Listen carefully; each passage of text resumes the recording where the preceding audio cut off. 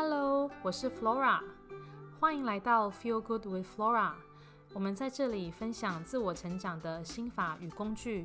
一起创造好心情。今天是节目的第3集。2020的总统大选告一段落，无论你对结果是不是满意，相信我们都是一起生活在这个岛上的台湾人，也许对未来抱持着不太一样的想象，但我相信我们都是用自己的方式为这个岛努力和付出。不过今天的主题和选举无关，我们要来探讨个人层面的独立自主，包含它的定义是什么，它与快乐和自我成長又有什么关联，以及最后分享3个平常养成独立自主的好习惯。你可以在我的网站 feelgoodwithflora.com 上面找到每集节目的逐字稿。Flora 的拼法是 F-L-O-R-A。 Are you ready to feel good? Let's go! 不知道大家小时候有没有这样的经验，跟妈妈大吵一架之后，落下狠话说我今天晚上不要回家了。那等到出门晃了好几圈之后，发现身上没什么钱，还是得摸摸鼻子回家。那现在我们已经长大，也许事业有成，或已经结婚生小孩，好像离小时候那种哭哭闹闹的日子很遥远。但是当我们静下来检视一下自己对身边人事物的态度的时候，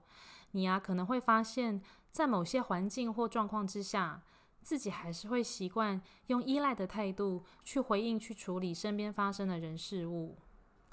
举我自己为例子，在过去的感情关系中，我会习惯性的去依赖对方，而且觉得只要我们2个快乐，就等于生活很快乐。也因为这样的心态，我就像一根柱子，慢慢的倒到对方的身上，不只为我们的关系带来压力，其实我自己内心也有一种慌张的感觉，因为我知道如果失去对方，我就会空掉，所以更想要用力的抓住对方，慢慢的造成一个负面的互动。所以我认为独立自主的定义是在经济健康情绪上可以不依赖任何人，这才是真正的独立自主。我们要先成为一个独立而强大的存在，才能进一步建立健康而且永续的人际关系，为身边的人带来贡献，不管是你爱的家人也好，或是情人朋友也好。那我认为独立带来最大的礼物就是自由，因为当你不需要仰赖别人去跟别人索取，无论是金钱也好，或是心理上的支持，或是爱也好，你就可以真真实实做出对你自己最好的选择，也可以真正的活出自信，因为你非常明白自己的自我价值，同时也具备无论是经济上或是情绪上自给自足的这个实力。这并不是说我们就要变成独行侠，或是不需要跟别人建立亲密的关系。相反的，就是因为你不需要任何人事物就可以自给自足，你更可以用一种不求回报的心态去对待身边的人。例如说，今天你下班回家已经很累了，可是你愿意主动帮男朋友煮一顿晚餐，因为你真心的希望他在下班回家的时候看到热热的菜，非常的开心。那这个主动去付出而不求回报的态度，就是一种独立自主的表现。因为你心中够充足，所以才有办法无条件的去给予对方。我相信这就是一个独立自主的人格最好的展现。那它不只能够为身边的关系带来更深层的连结，也能够为自己带来一种洒脱的自由的快乐。相信这种快乐是非常轻松、非常美好的。那这时候也许你会想起身边有一些人，他们的性格上比较强势，或是他们是相反的，一个好好先生、好好小姐的性格，那他们是不是就比较独立自主呢？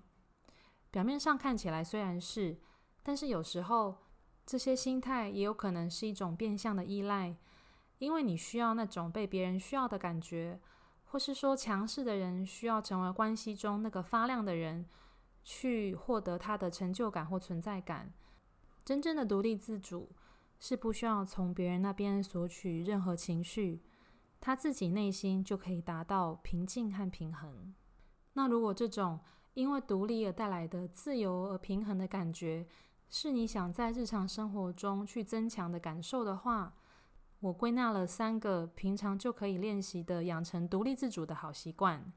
那包含我自己也不断在这个议题上努力，我觉得它是我一辈子的课题，所以以下3个小方法想跟你分享。第一，练习自我接纳，去拥抱你心中的内在小孩。虽然我们看起来好像是长得好好的大人，但其实每个人心中都还住着那个内在小孩，那是过去曾经受伤过的自己。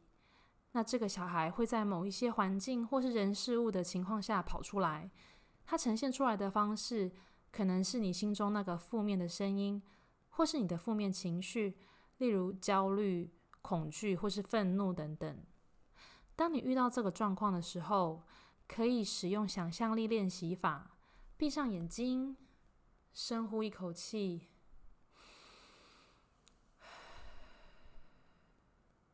想象在心中看见小时候的自己，你可以过去抱抱他，告诉他 It's okay。 当你能够接受自己，你就更能够客观的去感受自己的优缺点，也才能够跨出调整自己和自我成长的那一步。和大家分享一个我在书上看到的很喜欢的例子。他说，平常我们走在路上，发现柏油路有洞的时候，我们很自然的会迈开脚步去跨过这个洞。那其实自我成长也是一样的道理。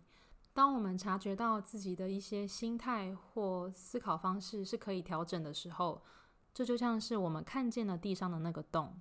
一旦看见了、觉察了，要做出行动去修改，就变得容易许多。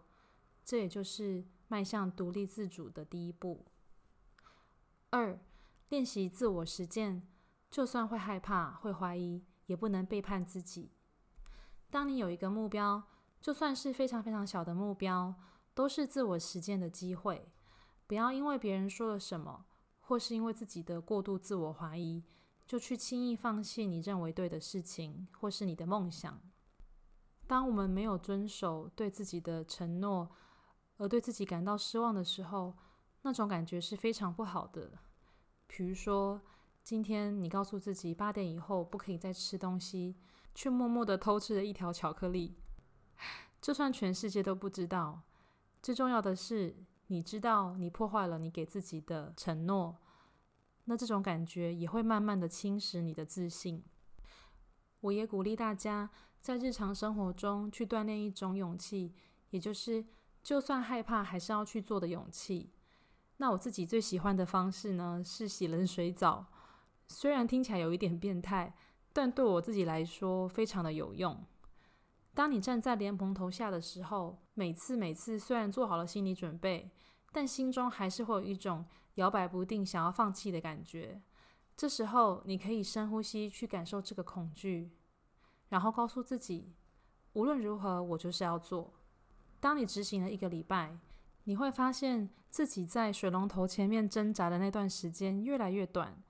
这也代表你越来越能够习惯去接受挑战，以及挑战之前那个不舒服的感觉。这是非常有用的日常生活中去锻炼心智的小撇步。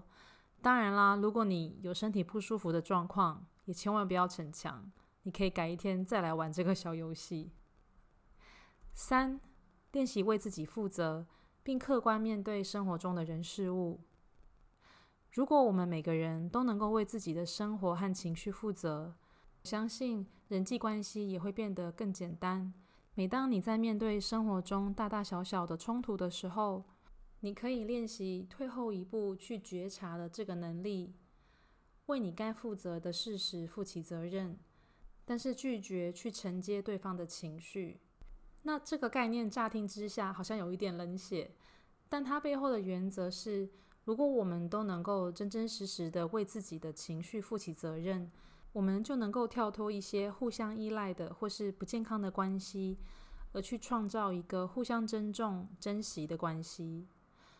也唯有我们达到情绪独立的时候，我们才能主动的去影响身边的人，去创造更健康、更美好的关系。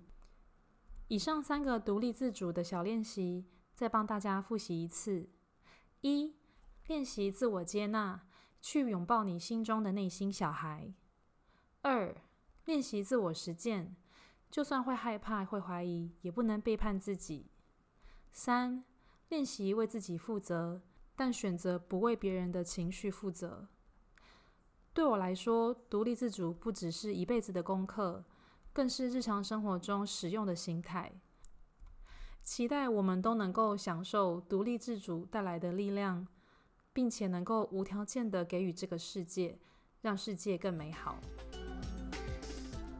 非常感谢你花时间收听这集的节目。如果你喜欢，也欢迎你把节目的音频连结分享给你身边会需要的朋友，帮助到更多人。最后的最后，我也想邀请你花30秒思考一下，你认为你是个独立的人吗？你对独立的定义是什么呢？欢迎你上 Instagram 搜寻 Feel Good with Flora 和我分享互动哦。Feel Good with Flora 的字之间都有空格哦。你的留言就是我持续的最大的动力。那我们下次见。